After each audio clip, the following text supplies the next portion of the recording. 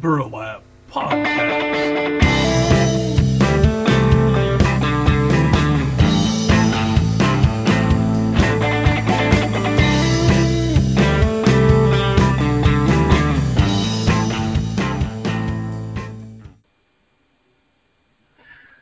Well, welcome back to the Burlap Podcast. My name is Paul Shenneman. I'm the host, and we're on with Chris Foamsby again this week.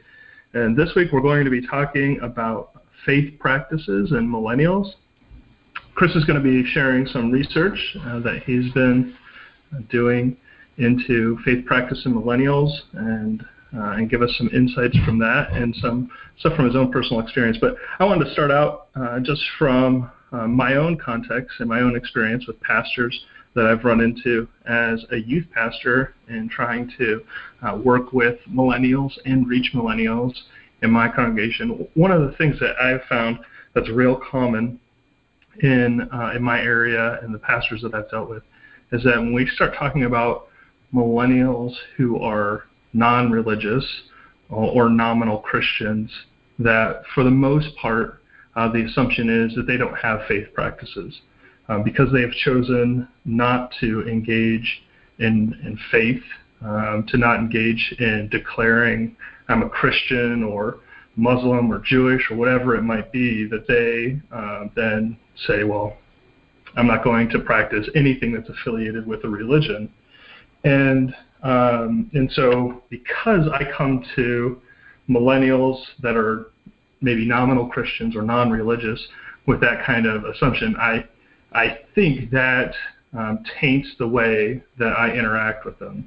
In one real life scenario, that I was trying to explain prayer to a group of millennials, and they stopped me and they said, "Hey, we already know what prayer is."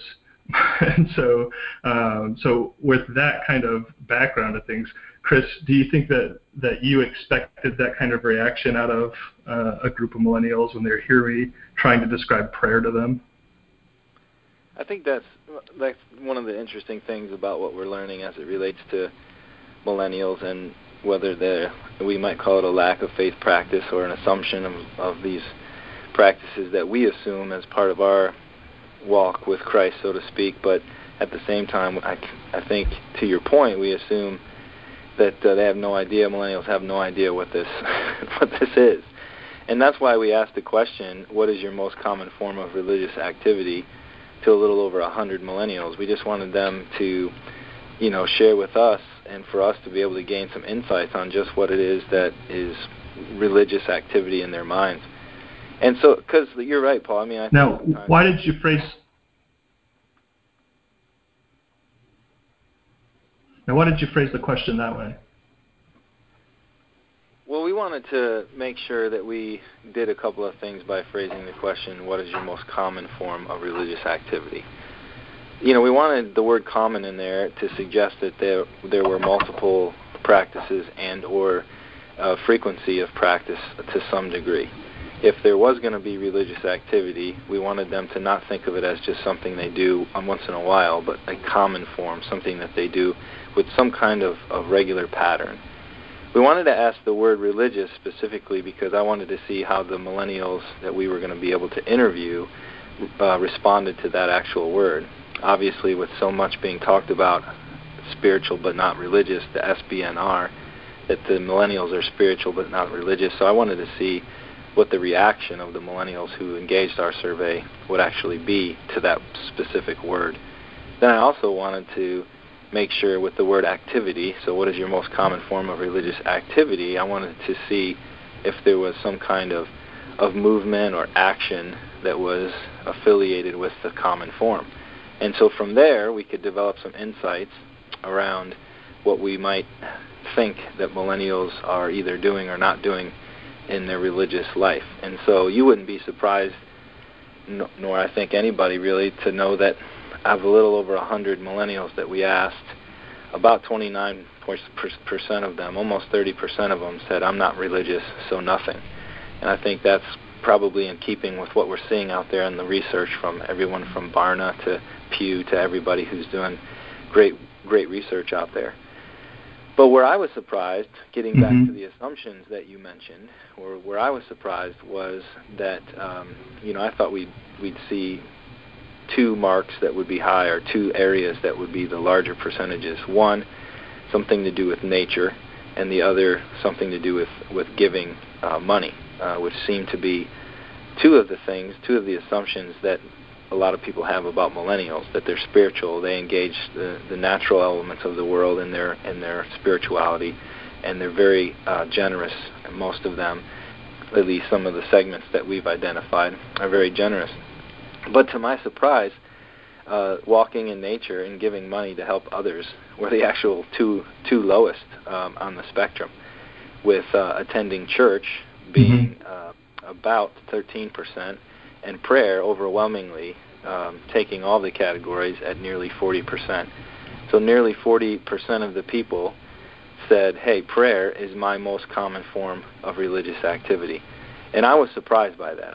Going back to your scenario that you mentioned earlier, I was surprised that to see such an emphasis given to my understanding of prayer. Now, what we don't know in this research, obviously, is what kind of prayer. Are we talking about devotional prayer? Are we talking about prayer that's connected to a crisis in their life? Is there some kind of explorative prayer, like, God, if you're out there, help me in this moment? We don't know the answers to that, but what we do know is that there's some inclination or longing connection to what we would consider as religious folks transcendence, this idea of connecting with God or a supernatural presence in a bigger way than I might be able to in my everyday normal life. So I think that was some findings that I had. I don't know if that strikes you as interesting when you saw the research, Paul, but I found that to be really interesting. Yeah, when I saw the research, it connected with my experience of millennials trying to clarify for me that they already knew the thing that I was trying to describe, and that it was just so common and basic that their assumption was everybody knows about prayer. Like, there's not a person around that wouldn't know about prayer.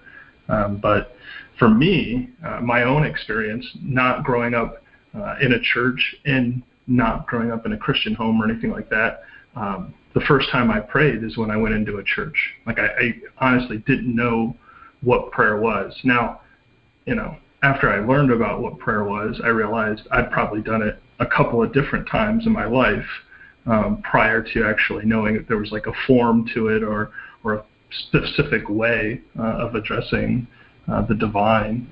It was those moments where it was like, I don't know what in the world's going to happen, but someone please help, where I cried out inside myself, I need help. So, which made sense after that. That might be the kind of prayer that some of those millennials were thinking about when they checked that box or made that comment into the research. And I know that it did shock me when I first saw it. Yeah, and I know we only, have a little over 100 people here, and so one of the questions that I get a lot as it relates to some of the research we're doing is, so what can you really tell with only 100 people? And honestly, we're not trying to take on the expertise of a statistician or an analyst and create some research methods that are going to put together an international study. What we're trying to do with interviewing around 100 people each time is we're trying to just develop some insights and maybe some affirmations to what we're already feeling. And then from there, maybe develop some contextual solutions for pastors and church leaders. And that's one of the questions that I get a lot is, okay, so after seeing this particular section of the research, after seeing what these little over 100 people, millennials, said, what do you suggest that we do? And after looking at this and saying that prayer is nearly at 40%, I would suggest that church leaders take very seriously the opportunity that they have to connect with millennials about prayer. So whether that's through the sermon series, whether that's through a special conversation or series of conversations that they might set up as they engage millennials in their church and community, or whether that's through some kind of key learning event. And so one of the things that we're doing to try to help church leaders is put together this 6-week curriculum, if you will. Maybe that's not the best of words, but conversation starter that help pastors and church leaders connect with millennials. So we've written 6 weeks on the Lord's Prayer, and in the future weeks we'll be giving that away for free at the thinkburlap.com website. And that's just an opportunity for church leaders to test out in their own context whether this is a solution for them reaching millennials. And of course the Lord's Prayer is such a great place to start because of the connections that it has with the other insights that we understand about millennials being common good and purpose in life and meaning and transcendence and some of these things. So we've broken down the Lord's Prayer around these 6 key ideas of adoration, submission, provision, confession, holiness, and justice. And so we just want to test that. We want to put a tool in people's hands and say, hey, here it is for free. Try it out. See if it helps you connect with millennials in your context as it relates specifically to prayer. I think it will. We have already had some people who have used this content. It was actually written for an event that we helped to create with the Church of the Nazarene, actually. And from that, we've been able to hear some stories about how youth pastors and young adult directors and church leaders have been able to engage millennials through the conversation of prayer. So all in all, I think it's really important for us to get some affirmation to our instincts or our what we believe to be conclusions, rather than just allow the assumptions to reign, like you mentioned, the ones like, hey, well, millennials don't know anything about prayer. It just doesn't seem like the right way to go. So anyway, all in all, we just want to provide that as a tool and help people see if this is something that's true in their context. Yeah. I'm looking forward to using it in my context. And I think you're right. I think that one of the things that the research helps us to do is to probably call out assumptions like mine that are unhealthy before maybe you get into those situations where you embarrass yourself or and you have to have a millennial tell you you don't know what you're doing,